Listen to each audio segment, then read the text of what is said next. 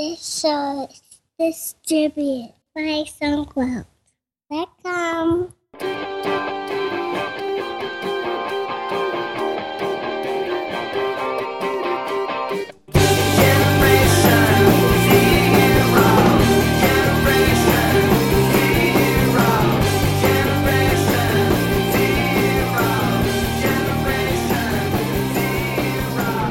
Welcome to episode 188 of TechSing, hosted by myself, Justin Vincent, and Jason Roberts.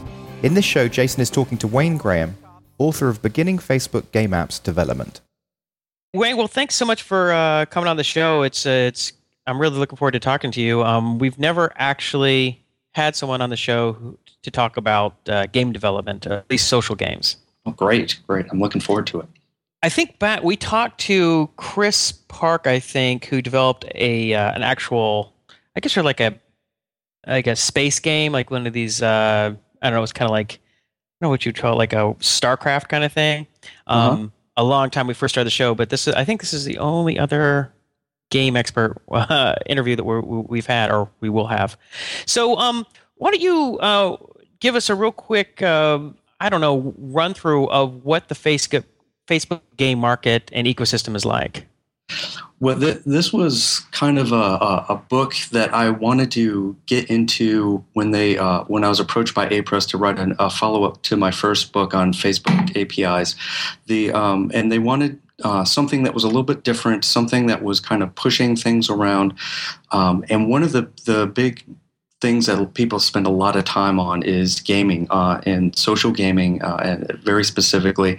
And this is kind of a genre of game where you can kind of pick it up and play it for a few minutes and set it back down. Right. Being Facebook, they've also wanted to monetize it, and there are a lot of very successful companies that have done a really great job of actually figuring out how to actually make money on all of these games. So you've got companies like Zynga doing Farmville and their own Farmville clones. And there aren't a lot of companies. Most of the big game developers are looking at much larger, much more expensive games to actually develop. But Facebook actually provides people an opportunity to really actually get in and more of the hobbyist developer who has a game that they really want to be able to develop and share with their friends, get out there and provide content that's fun for them and kind of gets back to some of the roots of gaming. You're seeing a lot of side-scrolling games, a lot of games that look like they were built for Ataris or Amigas, and there's actually been quite a bit of a shift from Flash-based content into the HTML5 space over the last year or so. And so what I wanted to do when Apress contacted me and said, we'd love for you to write a book on this, and they started floating ideas back and forth about what this would actually do. And one of something that I've always felt very passionate about is building games that teach you how to do something. Games give a lot of people an opportunity to do something that's not normal or just kind of making some text input and output. And this was really kind of a way for me to reach an audience, to teach them how to approach programming, introduce them to a genre of gaming, and an opportunity to get into the Facebook ecosphere as kind of a beginning element of how do you approach programming, how do you begin working with APIs, how do you begin working with multiple systems and mixing them together in such a way that actually produces an element. You know, it's actually probably a pretty good way to start programming because especially when you're young, I think a lot of us started programming. When we first started programming, we kind of played around with making little games. Mm-hmm. And that would give a young developer something to do that they're excited about. I mean, when you're in high school or college or even, in your 20s and you're just kind of want to screw around with programming, creating something fun like that would be probably have more motivation. You'd have more motivation to do that than it would be to, say, create some app for some market that you may or may not be that familiar with. So that's really cool. Was that a primary driving force for you for this book was getting the new developer into programming? Well, it was one of them. In my day job, we spend a lot of time rethinking how do we actually teach methods to graduate students. And so this was kind of one of the components of this. How do we explain kind of complex moving systems to beginning developers? The other part was I just wanted to have an excuse to actually sit down and write some games again. In a sustained way, and be able to explain kind of these components, because game development is there is a lot that you could go into and discover. So there's artificial intelligence, there's scrolling, there's 3D effects, there's art development, there's sound development. So it really has a lot of areas for anybody to really get into. And I just wanted a real excuse to actually be able to get back into some of those more fun things that you sometimes have to get away from in your 9 to 5. So one of the components of the book was to introduce this kind of programming to the beginner, but it was, in a lot of senses, me being selfish and wanting to do something fun with games. Right. Well, why don't you give us a quick overview of your background and how you got into doing this book or your previous book? And it sounds like your day job has some relationship to the book, so maybe tell us a little bit about that. Yeah, so I am actually a historian by training. I went to graduate school to be a historian, and I did that for a while. Worked on some grant projects in the late 90s and kind of got into programming as a way to automate what I was doing, the really boring things that I kept going and doing over and over again. And I was working on a grant-funded project, and the funding dried up, and I had to go find a job. I had one of those, oh my God moments. What am I going to do with my life? And you were in graduate school, or you just finished your graduate degree when you needed a job? I just finished graduate school, yes. Okay. And trying to figure out what am I going to do next. It was either go and start a PhD program or figure out something else. Let me show one quick question though. You said you were getting into programming to help you automate some of the more tedious things you were doing in your graduate studies. Yeah. But how did you learn how to program it in the first place? Because normally when you think of people who are in the humanities, they're not usually so technical, and you would think it would be sort of a very odd case that a humanities person would be like, hey, I'll just go write a computer program to do this, right? Yeah. I mean, so basically what happened was I was encoding these 18th century books into an XML schema called TEI, the text encoding format. And what that allowed you to do is do all kinds of referencing people and that kind of stuff. So the workflow would basically be we'd get a scan of a book, we would run it through OCR, and this was the late 90s, so the OCR software was not that great. It would put everything into tables, and I just started realizing that when I would open up these documents in Microsoft Word, that there would be some patterns that I could actually kind of recognize. There would always be a table around these certain things. So I started kind of hacking on Visual Basic macros in Word to try to figure out how I could actually get these to do what I wanted to, and kind of reformat these Word documents into what I would need for the XML. Actually, it was SGML at the time.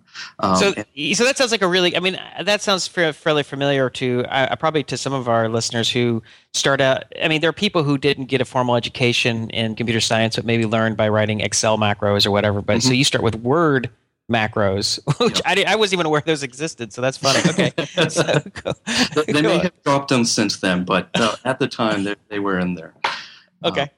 So, and from there, I had to figure out a way to actually manage all of these things. We had several 100,000 objects that we were managing. So I got into databases and then trying to figure out how those actually went together. And so it really came down to reading a lot of books and just kind of hacking my way through and trying to kind of feel my way to what exactly it was that I was trying to do. And now, were you sort of technical growing up or anything? I mean, what gave you sort of the confidence to that you could do something like that you could just learn how to program, or was it just kind of a series of baby steps where all of a sudden you woke up and you realized, hey, I'm actually writing code? Yeah, it was more of a bunch of baby steps out of necessity. So I would figure out how to I needed to accomplish something and then kind of move to the next step.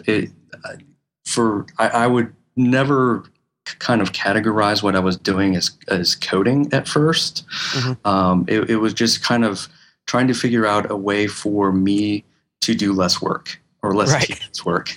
Okay. Which is that's. My wife has told me she's never seen somebody work so hard to be lazy.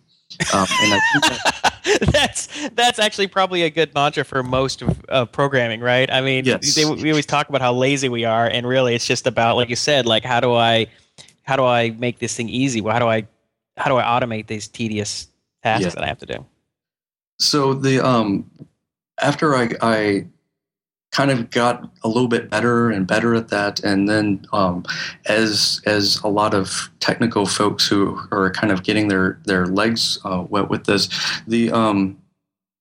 you get noticed by your colleagues as the person to go ask instead of calling the help desk when you have a computer problem. Right. And that they started doing that with me, and then the company I was working for eventually sent me to some courses to become Microsoft certified in desktop support, which was cool and everything. And then kind of picked up the some of the server stuff for me, and when the funding for the actual project I was working on ran out, I was doing a lot of database development, managing some servers, and basically being what I would kind of classify as one step below like a full-on engineer.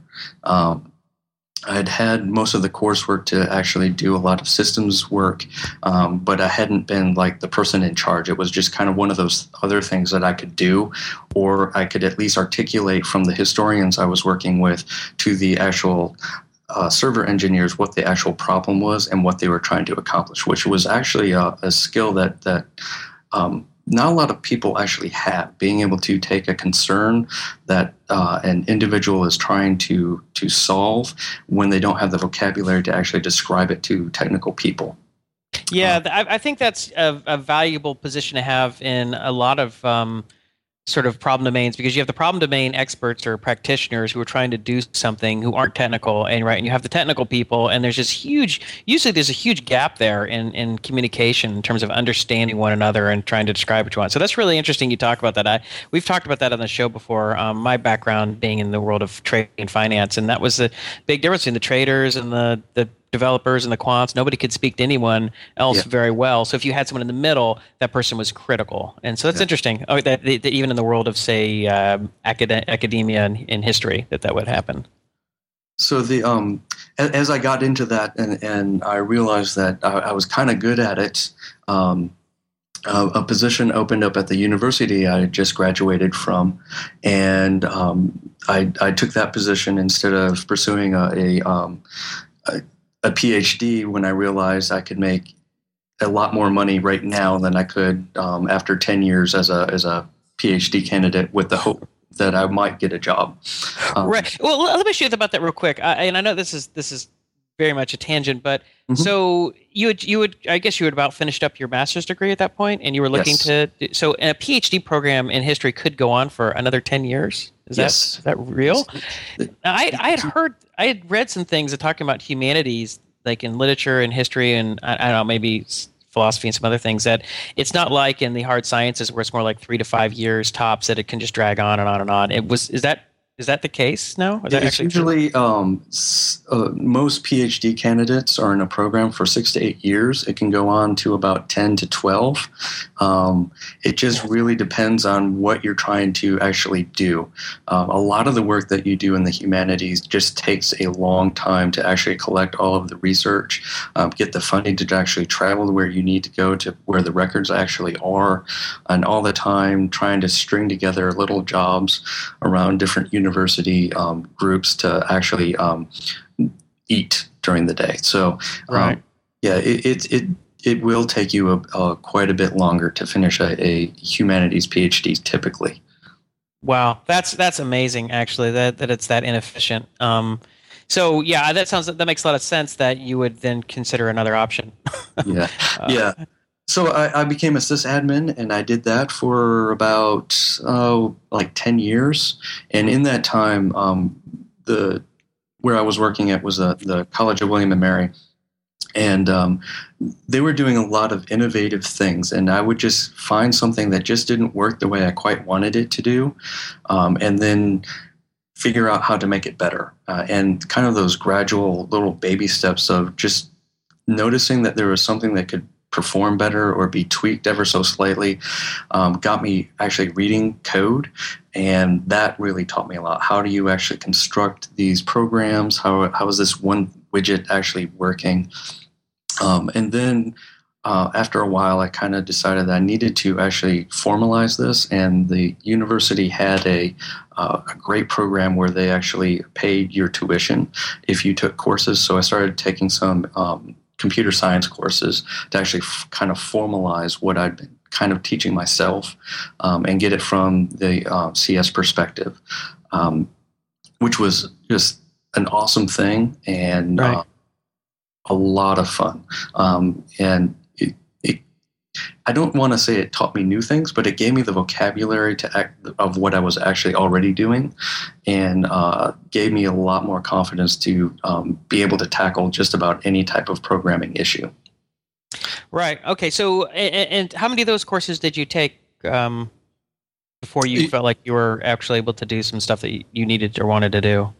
So it was about three courses, I guess. The kind of the intro to programming, the data structures, and they had a system where they were just setting up teaching object-oriented programming and design patterns. And after those three courses, I felt pretty confident that I could just about take on anything I wanted to. Right. And then later on, we were doing some things that we were starting a graphics program at the university.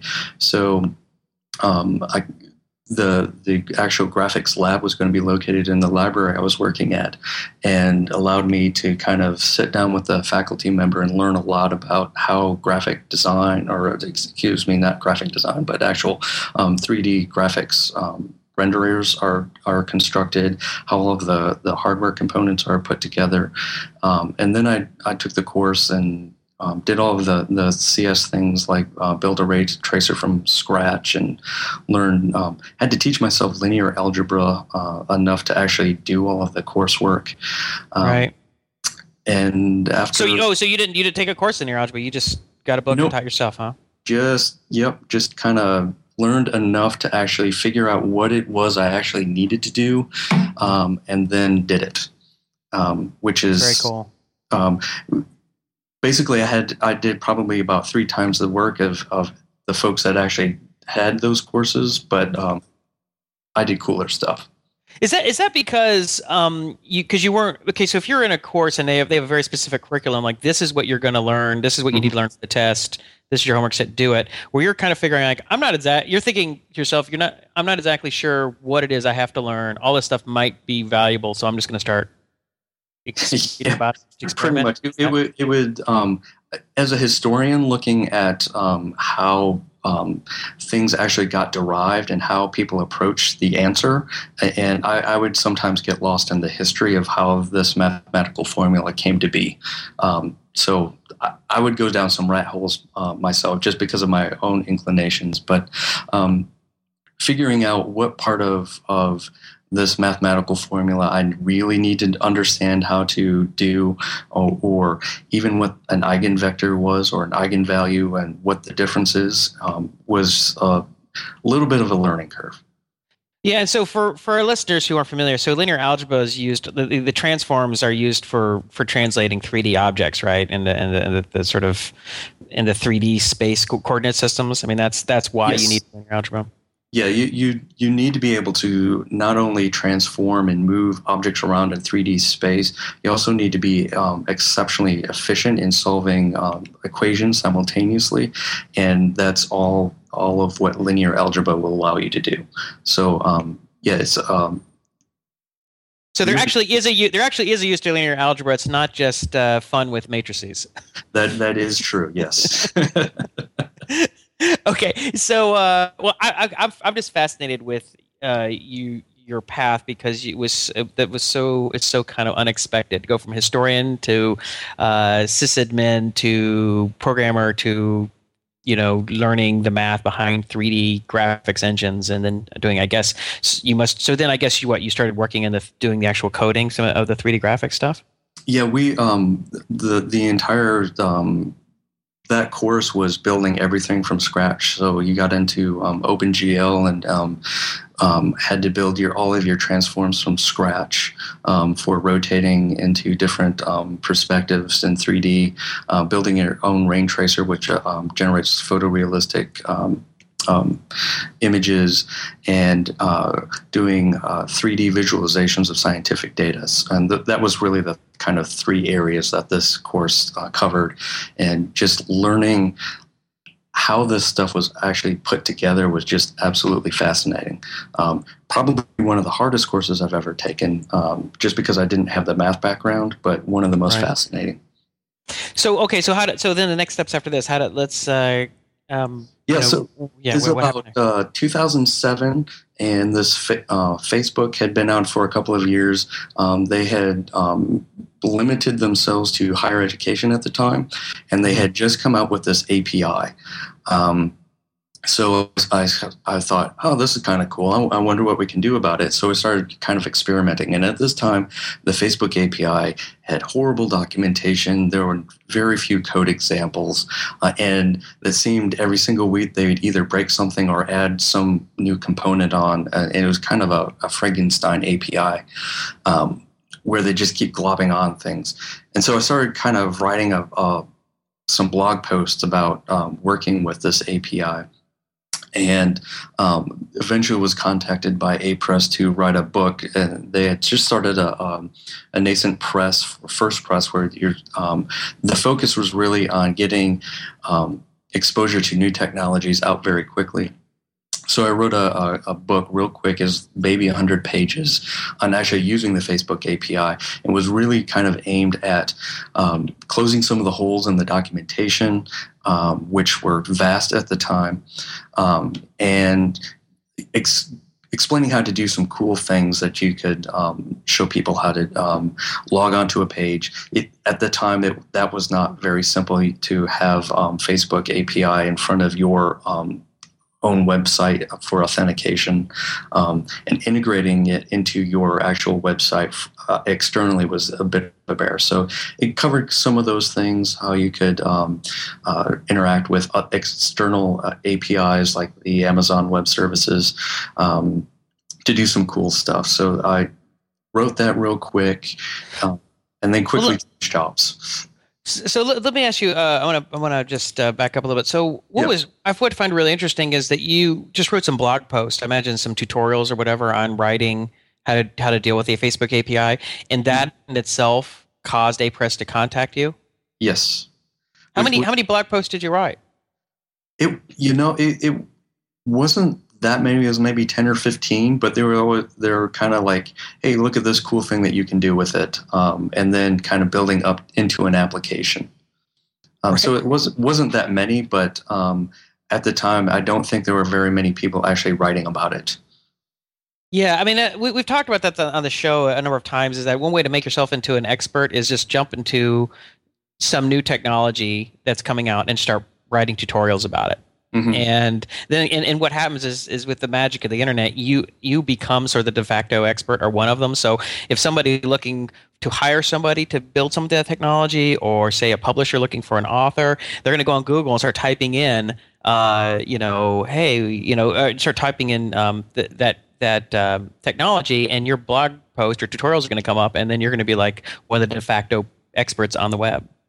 Yeah, it's kind of crazy, but it seems to be the way that the web works in a lot of respects. Just being able to write about it, and sometimes you don't even have to do it that well to become the de facto expert, as long as there's some good content that you can put out, or something cool that's innovative. But yeah, it seems to be the way that the web is really working. How in depth were these tutorials? Were these like, was each tutorial like 5 or 10 pages of? Oh no, of, no. I mean, when this API first came out, I mean, they would have just stubs on the wiki for the documentation of what this thing might do in the future, and oftentimes they were changing it. So I was actually just going in and reading the source code from the client libraries to see what was going on. So it wasn't like totally in depth. It was just more of there's this gotcha, and this is how this is actually working. This is how you do it and work around this thing. So they weren't really in-depth tutorials even. It was more just exploring what some possibilities were. But the documentation at the time was so horrible, and there was just nothing out there. There were some client libraries, but there was just nothing really about how do you put it all back together. Right. So, for our listeners, my plan is that we'll start talking about Facebook game development, actually. Yeah. But I'm sorry, I just found your path fascinating, and I just want to ask you one more question about this process. So, your first book deal. I mean, I would imagine that, at least I hear from a lot of technical writers, that you're probably not going to make money off the book, or not make enough money to really make it worth your time as a money-making endeavor, but that it serves as a launch pad for other things. Has that been the case for you? Yeah. I chose to stay in higher education. I did change jobs, and it did. I believe it actually did help me get the new job that I'm in right now. I say that writing books is a horrible way to support yourself, but it does allow you to become kind of the expert when you can show somebody that you've gone into enough depth, and a publishing house has actually put effort into making a work that is cogent and worth their time to actually sell. That helps you if you want to go on a speaker series, or if you want to get into doing freelance work. I think it helps a lot there. But writing books, I think, by itself is just a horrible way to actually make any money. But It does open up other doors that allow you to do other things, that get your name out there, speaking, and you do have this veil of an expert that is placed on you. Even if somebody's not even reading your book, they will bring you in as the expert because you do have a book. Because you are literally the guy who wrote the book. Exactly. Or the girl, I guess the case may be. Yes. But, so that's really cool. So, and one last thing I want to ask you, I guess, before we get into maybe Facebook game development specifically, is you said that your current job relates to the writing of Facebook games in some way? Well, I'm the head of a research and development group for the digital humanities, and one of the projects that we've been working on is actually reevaluating how graduate methods are taught in the humanities. Okay. What most humanities scholars are taught for their methods course is given a list of books or quotes or things to find in the library that are very difficult by a faculty member, and just told to go find them. Right. And we think there are actually better ways to actually do this. And one of the things that we're doing is to teach PhD and advanced graduate students programming. And this last year we took 6 of them. And these were advanced PhDs in English and architectural history. And we're teaching them how to actually do programming. And we were teaching them how to do programming on the Rails stack. And what they came up with is a crowdsourced interpretation of literary works. And what you see is a lot of crowdsourcing tools out there that allow you to do kind of, for lack of a better word, menial tasks like transcription and that kind of stuff. Mm-hmm. But nobody's really leveraging the power of the collective to actually interpret anything. So what this tool was not only a tool to kind of address that, but to teach graduate students not only how software is constructed, but also how to manage budgets and work actually together as a team, which are some areas that humanities graduate students just don't have a lot of opportunity to do. So kind of tangentially, what I was wanting to do is use a lot of the stuff that we've been teaching them for JavaScript development and some of the issues that they had run into and address those in a book.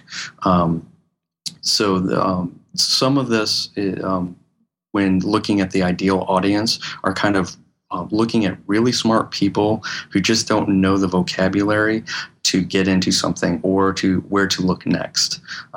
So a lot of this book is actually aimed at that style of person, that reader, and trying to get them up and running quickly. Interesting. So this course that you had, or this program that you had for these 6 graduate students, it was all based around a group project. And you set them on, and was that a project that you gave them, or did they just sort of, you said to come up with something you guys want to work on, you think would be valuable, and then? We'd been planning this for about a year prior, and we had this project actually is quite old. And it deals with an area of English literature called patachrism, and it is an area of how do you actually interpret devices. So we had kind of the basis of this project, and I had spent an afternoon kind of coding how I thought it would go. So we had a project in mind for them to do, but being English students, as soon as we pitched it to them, they globbed onto it and loved it and kind of took it from there. I resisted the urge to actually sit down and code too much into it, just to let them really drive where the project would go and what the ultimate product would look like. So what they actually came up with was 99% all of theirs. And we'd have basically a weekly meeting where we'd all sit down and kind of talk about the last week's development cycle, where things needed to go, and what needed to happen next. So it was kind of a weekly Scrum planning meeting, but I wouldn't really call it that because we didn't really adhere too much to the Agile methodologies. But it was a great training course for these folks, getting them to understand that just because you can see it on the web doesn't mean that it's easy to do. Right. Was a big takeaway, I think, for a lot of them. Very cool. And would you say it was a success? I mean, was what they developed, I mean, I guess in 2 parts of what did they learn? Were they able to learn how to program like you hoped? And 2, was the project itself useful in any way? Yeah. The group kind of broke up into kind of project managers, front-end designers, and back-end designers kind of organically, which was really awesome. So the project, I think, was a success from getting the folks working together. As far as a first web project, I think it was a resounding success. There's a lot that we can still do. We've got funding for another year of this, so we're going to be able to take it a bit further than we did this year. But just having the opportunity for these folks to really get together and build a real project is pretty awesome. Yeah, see, the problem with this interview is I think I could just go for another hour just on all this stuff, but I guess we have to. I know there are some of our listeners that are going, come on, they want to hear about Facebook game development. So I guess we need to jump to that. But this is all really, really interesting stuff. Okay, so I guess we'll get into the meat of the interview now, which is about Facebook game development. So why don't you, if you could explain how you create a Facebook game? I mean, what is a Facebook game? Is it like creating a game on using JavaScript and HTML, and then it just uses the Facebook API to do certain things? I mean, what is it exactly? Yeah, so there are basically 2 kind of types of games on on Facebook right now.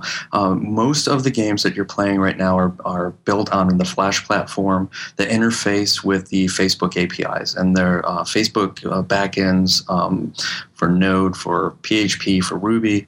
Basically, any language that you want to be programming your backend in and talking to the Facebook servers with is supported. So building a game is just like you would do like 10 years ago in Flash. And one of the nice things with the advent of the HTML5 support in browsers and the hardware acceleration of the JavaScript is it's really making it possible to actually develop games in JavaScript these days that are fun to do.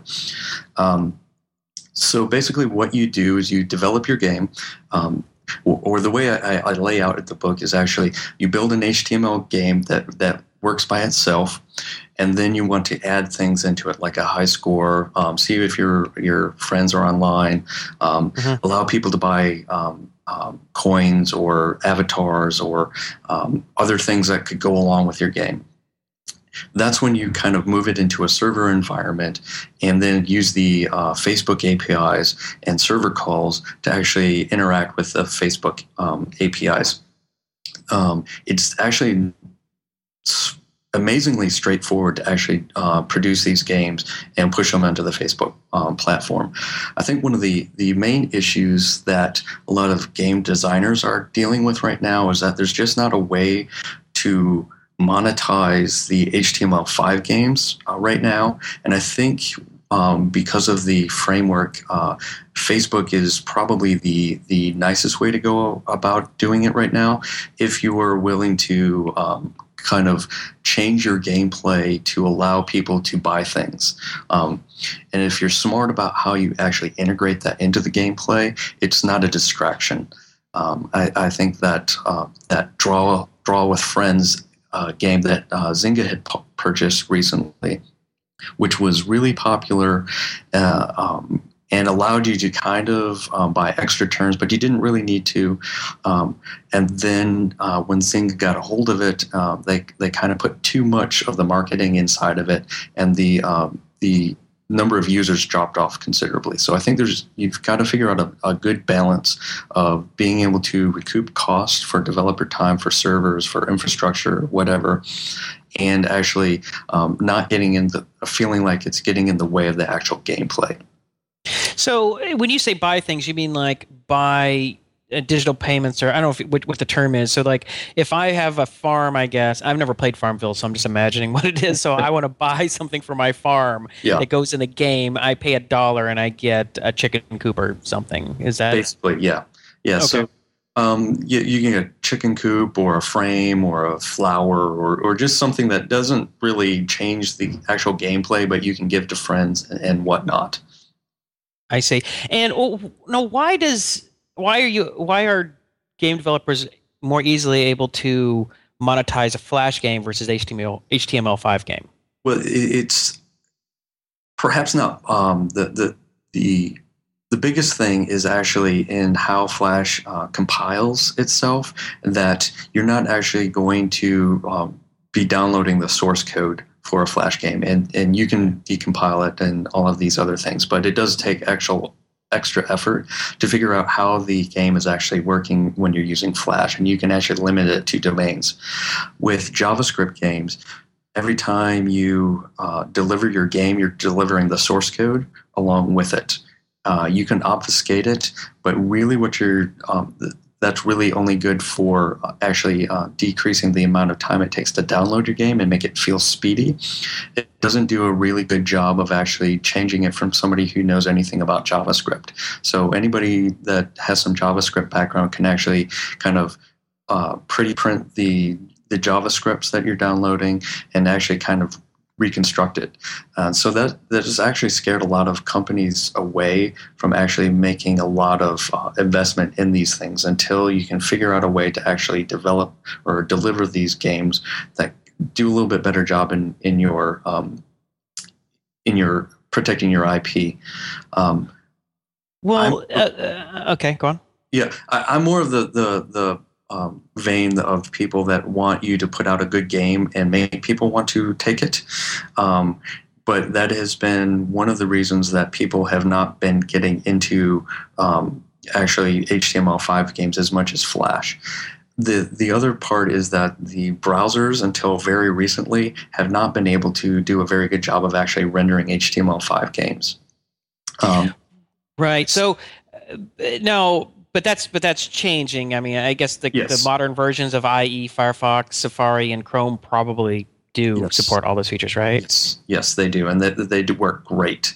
But a lot of the people that are actually playing games on Facebook are typically at work and using work computers, which don't always have the latest and greatest software on them.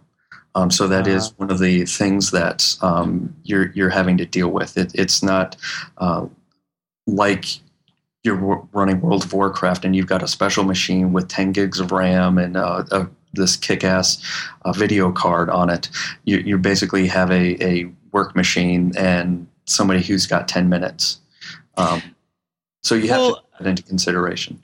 Right. Okay. Well, it would seem to me that the lessons that have been learned many times in the computer software world is that you kind of want to shoot at a moving target. You want to lead the hardware a little bit, lead the browsers, because you figure, I mean, I don't know how long it takes to build a Facebook game. Maybe they're simpler, so they're not really, it's not a year-long development cycle, but even 3 months, 6 months that you take from concept to like actually getting something delivered.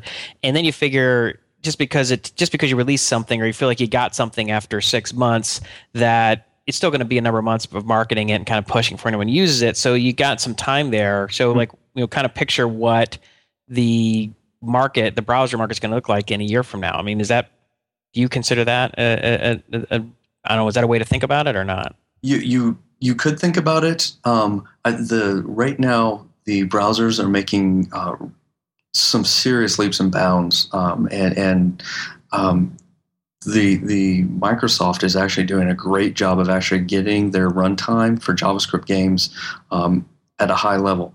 The only bad thing is that some of this is that the corporate systems where a lot of people are using Facebook don't always upgrade the software or the hardware on a reliable thing. So looking a year down the road probably isn't the best thing to do.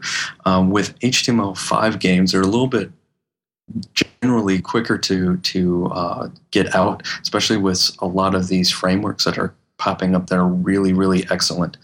But you are limited by how fast JavaScript will render, and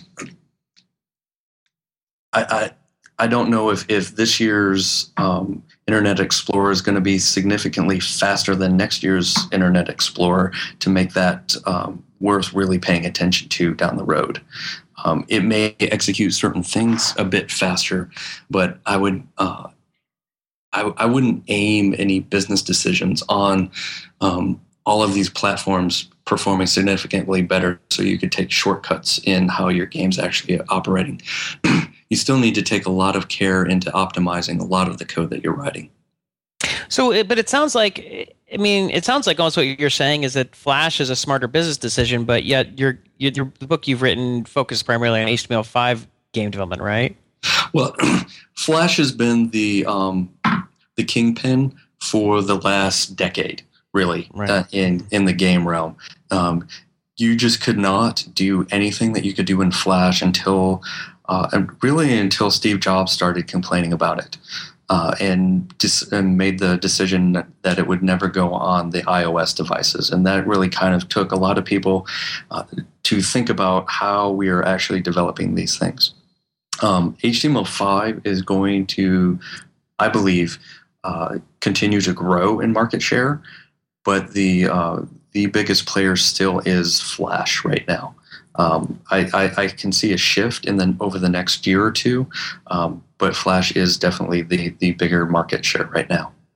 Right. So why did you focus on HTML5 if it's still a couple years away? Is it more that your own personal familiarity with it, or the fact that you like open standards, or do you think that is there still enough of a base audience that HTML5 that HTML5 will work for them. That's a good option. I mean, I think is a great option. It is they're open standards, open-ish standards. There are a couple of things that are recently occurred with like the image sets, but for the most part, it's an open standard. You know exactly what's going to happen. It's not beholden to one single company maintaining itself in the long run.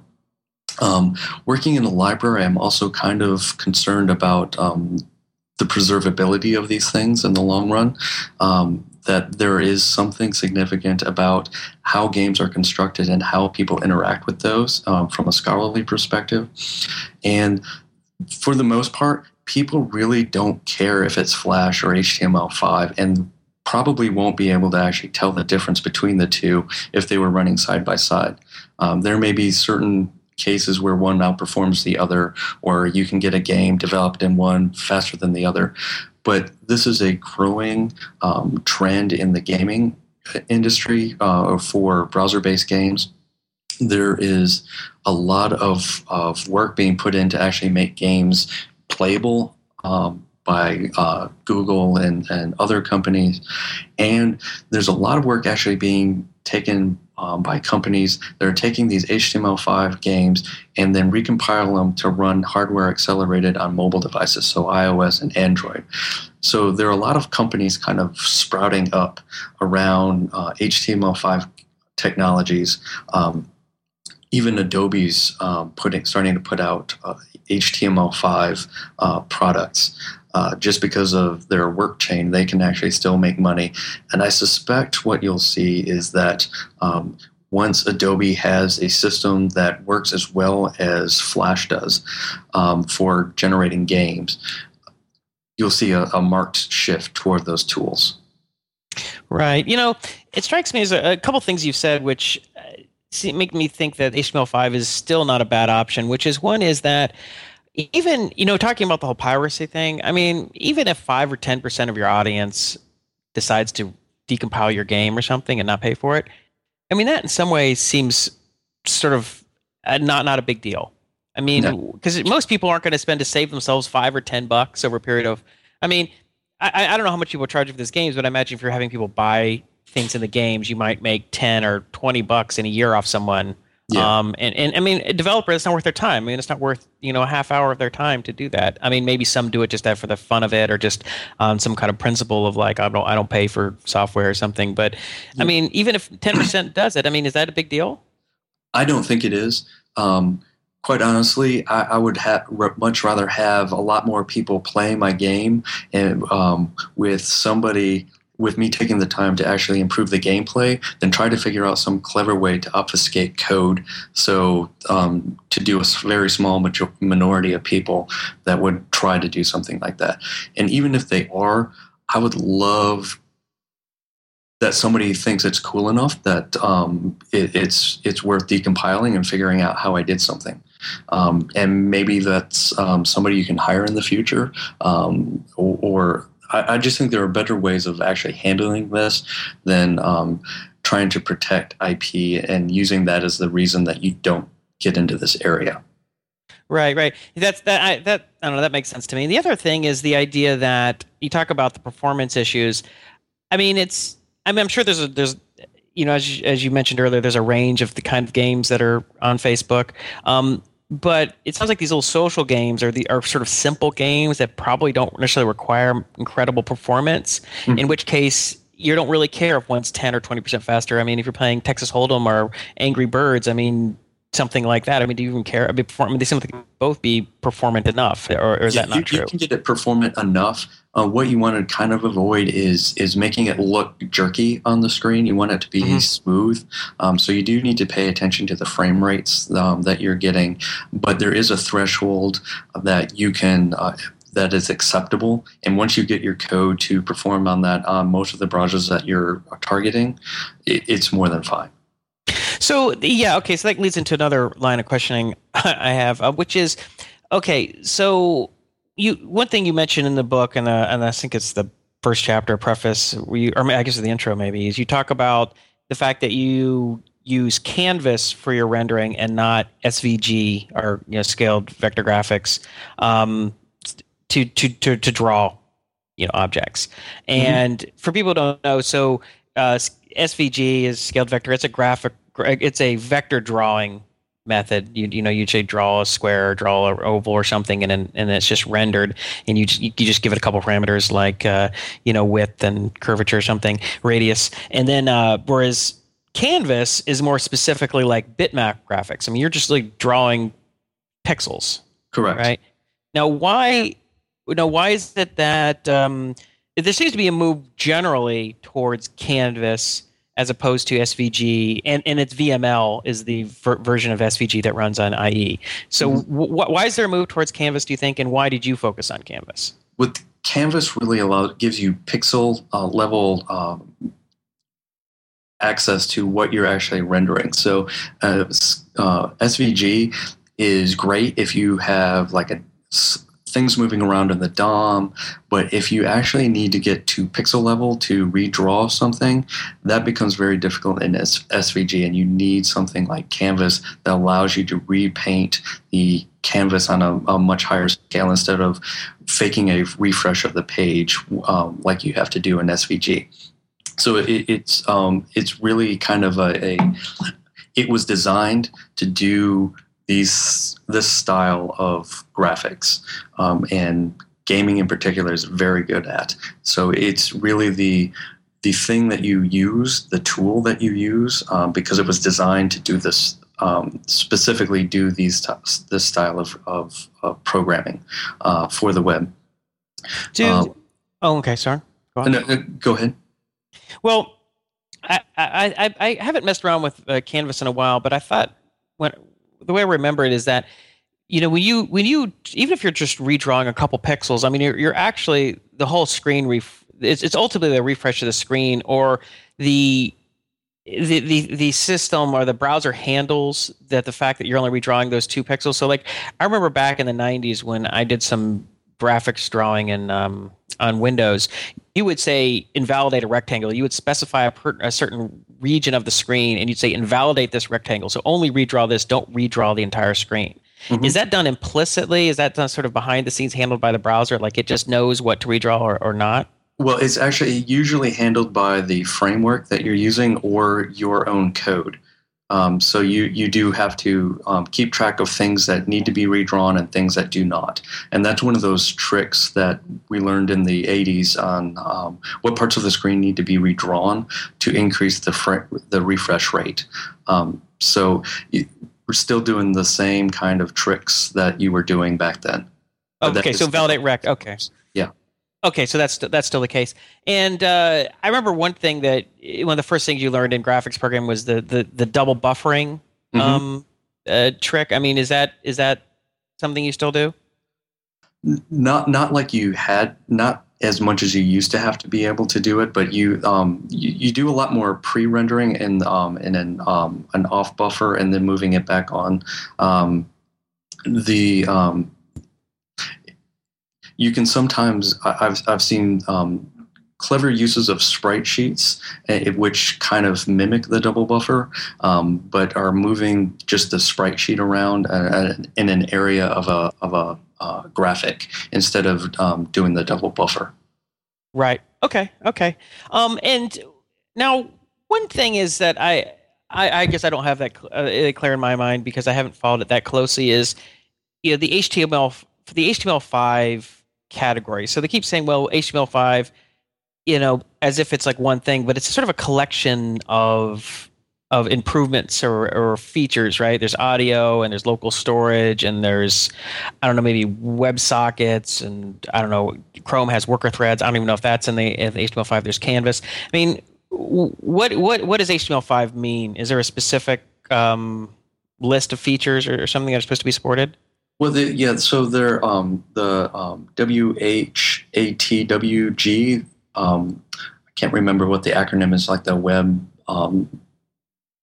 It's the standards committee that's actually working on this, and it is a collection of standards that are pushing browsers into more of like application runtime, I would say, and enabling a lot of things that a lot of developers were just doing as one-offs themselves. So you get form decorators for input. Now you don't have to write a little JavaScript to actually do that. There's an actual element handler that allow you to clear the word search when you click inside of it. So you don't have to write a JavaScript for that. So there's little things like that it includes. It's got the canvas. It's got the, I would say audio is included, but that's kind of a really horrible, in a horrible state right now. It's getting a lot better, but it's still kind of weird. You still have to have multiple versions of your audio to actually play. Depending on what browser you're on, there's the different standards for how you actually address different audio channels. Some don't even support it. There are conflicting proposals out for different elements. Dealing with exceptionally high resolution screens like the Retina screens is bringing into some controversy right now. But it's just looking at how people are actually developing applications and doing and adding components to make the browsers do a little bit more of the work that developers used to have to do to make the download times much, much faster and to make life a lot easier. Right. When people say, "Can you make an HTML5?" It throws me into a little bit of nerd rage, just because generally they've heard the term and they don't exactly know what it is. So I just change the doc type and tell them that it's done. Right. Yeah, because I hear that a lot, HTML5, and I'm just wondering what people mean when they're saying that. I guess it just means you're using the latest and greatest capabilities or something. Yeah. Generally, the folks that say that to me don't generally know what they mean by that, and it's kind of like when they say that they're doing something in the cloud. It's just a buzzword that they hear, and they know it's cool. They don't exactly know why it is, but they think they should say it. Yeah, we are HTML5 in the cloud. Exactly. Right. So, all right. One thing I wanted to ask about is we talked a little bit about individual developers being able to succeed at this or have some opportunity. I mean, you hear about Zynga all the time. That they're making a lot of money, and but also that they're ripping off other companies. I mean, what are some of the other stories out there? Are there a lot of independent developers that can make a real living doing this, or is it mostly people messing around having fun, and then Zynga's making the only one really making money? Actually, some folks from EA had recently started a company, and I'm not sure exactly where they are with this yet, with any IP offerings yet, but they have actually developed a company to actually build high-level games like they used to at EA for Facebook. And I think we'll be seeing something coming out of this group in the next year or so. So I think there are some companies that are starting to get out there. Most of the companies that are making money off of games on Facebook are doing so through ads and other elements. So there are ways to make money, but you got to get your game out to a lot more people. And kind of the trade-offs for the hobbyist versus the full-time game developer is a little different. I actually was, a couple of weeks ago, some folks from our business school here came to talk to me because they had an idea for a company, and they started collecting some funds to develop a game for Facebook specifically. So I know at least 3 people who are going to try to make this as a career, or at least for. Huh. Right. Now, there's kind of a gold rush there for a while. It seemed like back a few years ago, just like there was an iPhone gold rush for a while. Yeah. Has that subsided, and there's sort of like, or is there still the same level of enthusiasm and participation as there was back? I'm trying to remember when this was. Was this like 2 years ago or 3 years ago? Yeah. When everyone wanted to create a Facebook game? Yeah, I think the gold rush has kind of died off a little bit, just because it's like in the days of the Atari when everybody could and their grandmother would come out with a game, and 90% of them are crap. You kind of saw that same thing happen. You get an oversaturation in the game market, and people start playing, and there's not a whole lot of differentiation between farm town and farmville, or something otherville or city or whatever. And so people kept playing the same games over and over and over again. But I'm starting to see a little bit more innovation, a little bit more creativity in some of the games that are starting to come out. Just getting back to some of the basics of why you wanted to play games, and share some of that joy with others, I think is a mark in the right direction.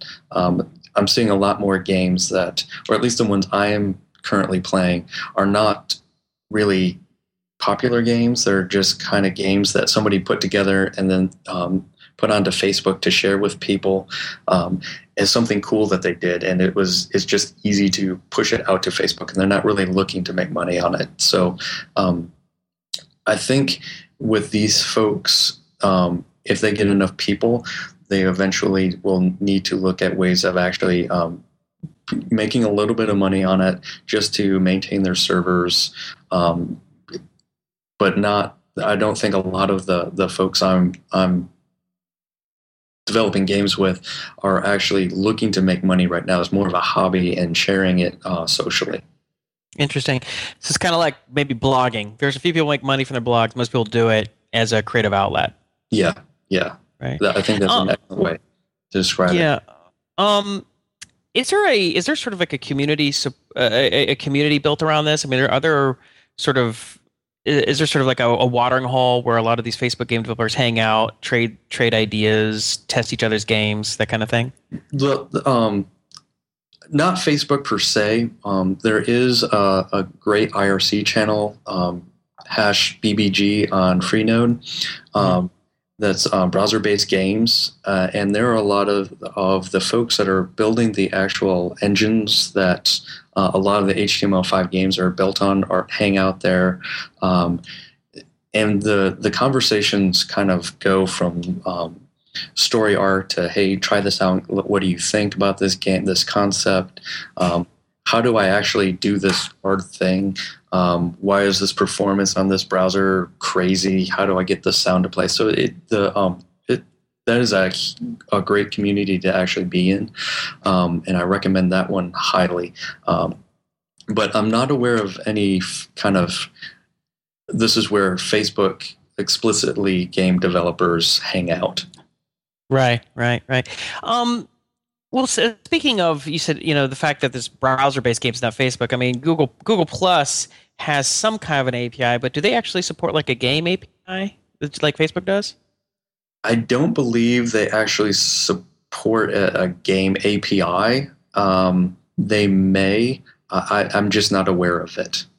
Okay, so maybe that'll come out at a later point. So yeah. It could be the kind of thing where, just like you have iPhone, you have versions of your app for iPhone and Android, you're going to have versions of your app that run on Facebook and run on Google Plus, I guess. Yeah, I could totally see that happening. Right.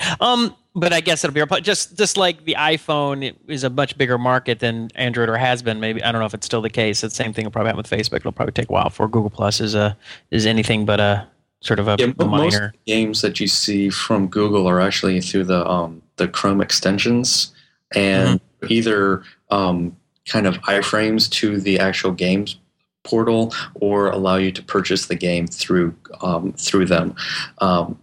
But yeah, it'd be interesting if they actually had some APIs that allowed you to kind of see what your friends were playing and high scores and that kind of thing in Google Plus.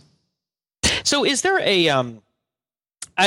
I have to admit, I don't really use Facebook. My wife uses it, so I actually have two Facebook accounts. One for both of my two email addresses, my old Yahoo and my Gmail email address, and my Gmail address. Mm-hmm. And I've accepted friend requests from half my friends on one and half on the other. So I have these two sort of split accounts that I never use. So it's kind of a disaster. I got to get that sorted out. So so when I ask you this question, I guess you have to understand that I don't really use Facebook, and my questions might seem a little stupid. But how do you get one? is there like an app store like for games, or do you just click on a tab and just search for games and just say add it on me? How do you get a game onto your Facebook page? Yeah, so basically, it is there's all of the apps that are registered in Facebook that are public. There's a registry of that, and you can search for your game. The way that a lot of people actually get to see this is through advertising, actually, though. So you get a game, you do a little bit of advertising, it shows up on somebody's advertisement list. They think it's kind of cool, they try it out, and then their friends see that this person actually added this game. And that's kind of the trajectory that you get a game out there. So Okay. it's a little social, it's a little marketing, and it's hopefully a lot of cool on your part. Okay, so yes, I guess you need to budget a little bit of money for advertising just to get it out there, Yes, at least definitely. to boost it, right? Definitely. Just to spike it a little bit. Do you now, in order to get a game registered? I mean, how brutal is the process? Is it like the iPhone App Store where they're really they look through your game very carefully and make sure that it has to meet all kind of special standards for them to put it on, or is it more free for all, kind of like the Android? It is a free for all. Basically, Okay. you while it runs through the Facebook servers, they're more of a proxy for your actual game that lives somewhere else. Right. So as long as you adhere to the terms of use, your game will be fine. There's not really any review process. You just kind of tell your friends about it, and it's out there. So even like games that might be pornographic or something, they can just show up. Facebook doesn't say anything about that. Doesn't care. That violates the terms of use and will be. Okay, so they do. So there's not. It's not an active approval, but they'll take down games that if they Correct. find out that they. I see. So more reactive. Yes. Okay. The other question I have about the technology of it is real time games. So do you see many examples of games that are using WebSockets and sort of real time? I mean, I'm trying to figure out how possible that is given today's technology. I mean, Yes. is that stuff possible? Have you seen it work? I mean, So there's a company called Isogenic that actually has an engine that they will host for you that will do real-time gaming. And they've got a Node.js system with a MongoDB backend. So they claim to have very good throughput. I've not developed any games with them, but it looked like a very cool technology. With the use of Node and other ways of actually streaming content to the end user, I see no reason for there not to be some very highly scalable real-time games out there. I haven't. Yeah, that sounds really fun, actually. Yeah. Building some kind of real time strategy game on using Node and making it available on Facebook or something. That sounds like a fun project.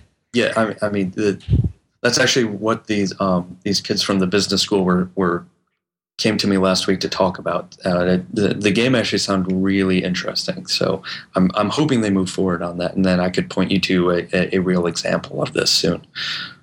And so the game engine is called Isogenic. Yes. How do you spell that? Isogenic. Okay, I want to make sure that our listeners could get to it if they wanted to. That sounds really cool. Do you have any other sort of game frameworks that can help jumpstart development, or so that people aren't reinventing the wheel? Yes, there are some really great HTML5 game engines. Crafty.js is awesome. I really love it. There is one called Melon.js, which I actually use in the book, just because it doesn't require you to buy anything to do a side scroller game. There is let's see, CAAT, and I don't remember off the top of my head what that stands for, but that allows you to do a lot of really cool. Here it is. The Canvas Advanced Animation Toolkit is CAAT. Melon.js, Crafty. There are a lot of game engines, and if on GitHub there's a page that lists all of the known HTML5 game engines. And gosh, when I looked, the last time, there were probably 200 engines on there. Good grief. Wow. Yeah, there are a lot. So some of them have been abandoned, but there are a lot of people kind of hacking on these engines and trying to get something really good out there. So yeah, there are a lot of engines. If you just do HTML5 game engine in Google, you're going to find more than you really need. But in the book, I cover a few and kind of go over some of the pros and cons of some of the more popular ones, and when they're good in certain situations. Right. Yeah. So, okay. So do you actually have a link to, or do you know the URLs of that GitHub page, or could I send them to you after? Yeah. Do Yes. that, and we'll put it in the notes. No problem. Well, could you maybe take us through the process of creating a game, or your process? I mean, like when you create like a web app or an iPhone mobile app, a lot of times what you might do, I mean, I don't necessarily always do this, but I know this is what a lot of people do and is helpful, is mock it up using like, one of these like Balsamic mock-ups or something, right? You kind of draw the screens and you make them click through, and that way you can kind of see how the UI is going to work, what the functionality might be like. I mean, is there a process similar to that for creating games, or do you just kind of sketch it out on paper and just start coding? What's the process? So for me, I like to kind of sketch out how I want the UI to look.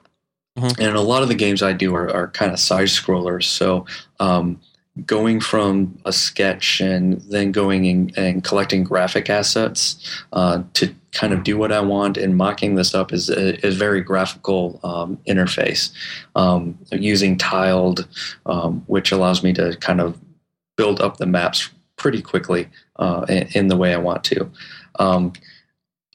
I have in the past also just done a bunch of cowboy code and just start coding, kind of throwing things together. There's a lot to be said for having just a rectangle on a screen moving around that is going to represent a thing that you will eventually get a graphic for, right? Show people.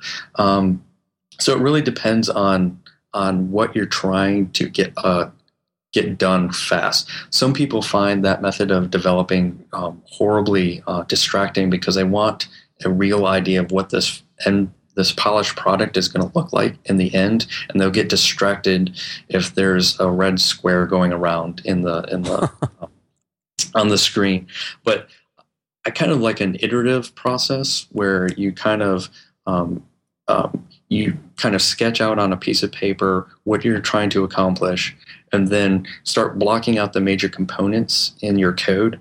And then as you're going along, adding on a layer of graphics, adding on a layer of interactivity, adding on a layer of the title screen, the end credits, the music, and the graphics and the sound and everything else that you're going to need in the game.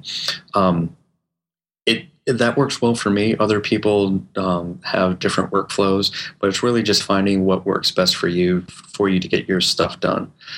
People who work with other developers or graphic designers or sound engineers, you kind of have to figure out what works best for you and whomever you're partnering with. Because everybody's creativity kind of comes in ebbs and flows. You have to figure out how to strike a good balance between when one person's kind of low in the productivity scale and one's in the high, and making sure that you're not conflicting. So it really just depends on what your personality is, how you actually approach development work, and how and who you're working with. Right. Speaking of that, I mean, you mentioned that it's not a lot of developers are making a lot of money doing this. It's more of a creative outlet.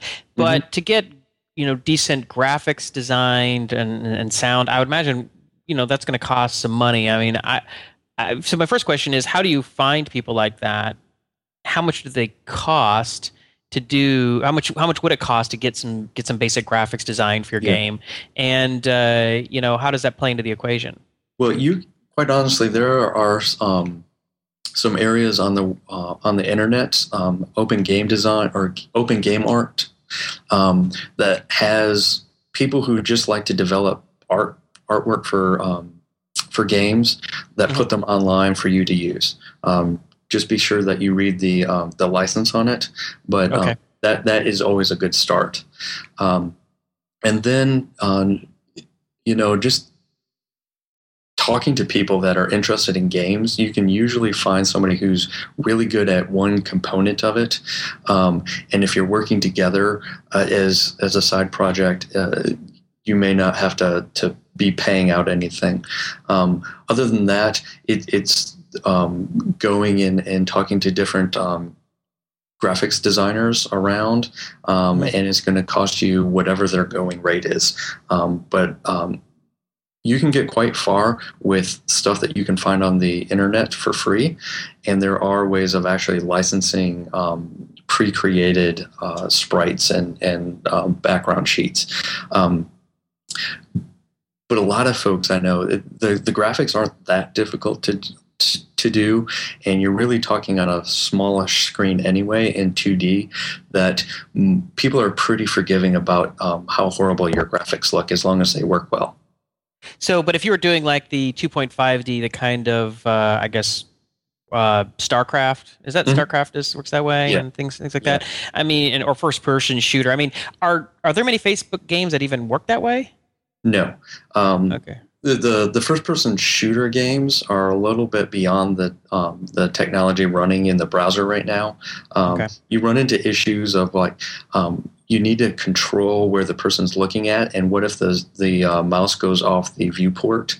So there's some technical issues that there are going to be solutions for, but they just don't work very well right now. And rendering in 3 dimensions, you don't see a lot of games right now rendering in 3 dimensions, other than like some maze games. But yeah, that's not that big of a concern right now, just because the hardware is just not there yet. So it's just keep it simple right now. Let's keep it simple, fun little either retro games or simple games like, I don't know, solitaire or whatever, things that aren't about the fancy graphics, I guess. Yeah. I mean, I've seen some interesting ways people have been pushing it. Saw a very nice game rendered in 3JS with some ducks flying around, but it wasn't like a first-person shooter like Halo or anything like that. Just because of some of the technical issues that you run into of like the mouse being one of the biggest ones. What happens when you move the mouse off to the side of the screen where the browser takes over control again, and you get shot in the head. Right. So do you think it's possible if you wanted to, if you created a game, you kind of mocked it up just using, like you said, red squares or whatever, got the game mechanics, and then went on like this RRC channel. I think it was called, was it BBG? Is that what the hash BBG on Freenode? And said, hey, here's where I am. I need some help, some graphics, sound help. And are you able to find people who might jump in and help you that way?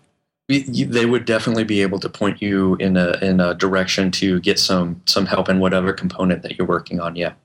Right. And one more technical question, which is, I saw an interesting demo the other day of WebGL. I guess it was EVE Online, that big space. I guess it's kind of like a space game, spaceships and stuff, futuristic space, battles or something. And the WebGL was amazing. It was in the web browser. What's the status of WebGL on the various different browsers, and can you make use of that in your Facebook games? You can. The rendering 3D graphics is a bit more intensive than 2D graphics, and that's why you see a lot of isometric views in a lot of these games, because you can kind of fake the 3D effects in isometric views. I think as more and more developers kind of start thinking that WebGL is actually a viable issue or a viable solution, you'll see more and more of these. And I've seen some really amazing things being rendered. but it really requires that the hardware acceleration on your graphics card work at a very high speed, and that's just not always the case yet. And there's still a very large number of people that don't have the ability to render WebGL, like Internet Explorer users, that would essentially kind of close you out of the market unless you did some clever things to kind of trick them into using Chrome Frame or something like that. But I do think that we're going to see far more of these things start popping up in the next year or so. Right, because Eve, I've never played it before, but Eve Online, I guess, is something that you would have to use either Firefox or Chrome for, right? Yes, you would have to use a modern browser. It would maybe run on IE9. Okay. Interesting. Yeah, I was pretty impressed when I saw the WebGL demo. I was like, "Wow, it sure is getting there." Yes, so I know we're about out of time. So I want to ask you. I want to end on sort of like one sort of, I don't know, philosophical question. Is, from your perspective, what makes a good Facebook game, and where should a first time game designer start? I mean, what should they build, or what should they, start experimenting with? I think a good Facebook game is a game that you would want to play yourself. Okay. If you aren't wanting to play the game and play it repeatedly, it's not going to be a compelling experience for other people. Right. I think that is key to developing a good game. Is something that you want and you want to share with others. You want other people to enjoy the game the same way you are. If you can nail that, I think a lot of the other pieces will fall into place for you. If you can figure out a way to share your game and make a little bit of extra money, even better. I see where a lot of kind of the game development, the market for these things is building kind of one-off games for like movies and advertising firms and that kind of thing, where you want to have some sort of interactivity that's not just kind of look at our ad type of thing. So if you start thinking creatively about how people interact with things and provide an engaging experience, you'll be successful. And getting into that, you just kind of have to have a drive to want to be able to do it. And quite honestly, it takes a lot longer than you expect to write a game. And it's a lot of late nights and a lot of things just not working and a lot of frustration. But in the end, if you've got something that somebody else wants to play because they find it fun, that's the payoff.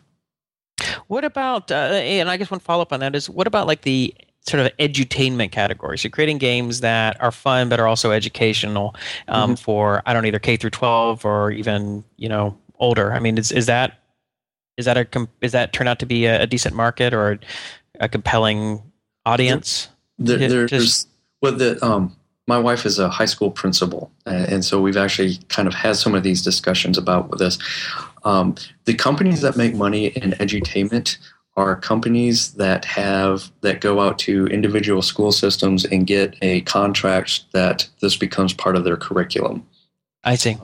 So that's one of the big ways that you actually make money, is that you get a marketing department, you go out and you say, we've got this great resource, why don't you pay us this amount of money and we'll provide this. A lot of schools actually block Facebook, so that becomes a little bit difficult. So then you're really targeting parents who you want to get your children to read. And depending on the concerns of the actual parents on interacting with people in Facebook, which is a very large community, instead of a much smaller community that is geared toward K-12 or lifelong learners. There are different concerns that different people have. So I don't know if Facebook specifically, edutainment would be a big market, but you could still use the same types of games and just push that to a different you would just have to take on the authentication and some of the other nice things that Facebook actually provides for you. I see. Okay. Well, I think I'm out of questions, and I know you're out of time, so I guess we'll cut it there. But Wayne, it's really been a pleasure having you on, and this is just this has been fascinating to me because I know so little about it, but it seems games are such a fun thing to develop. That it's I think hopefully this will spur some of our listeners to maybe give it a shot. Right. This was fun. Yeah. And for our listeners, just one more time. So the name of Wayne's book is Beginning Facebook Game Apps Development by A-Press. And you can get it on Amazon. And it's I just have mine on the way now. So I don't know if I'm actually get around to create an entire game, but I have a couple little ideas I want to play with, and this seems like it may be fun. So, well, thanks again, and best of luck with the book. And again, thanks for coming on. All right, thank you so much. All right, that's a wrap. We're out.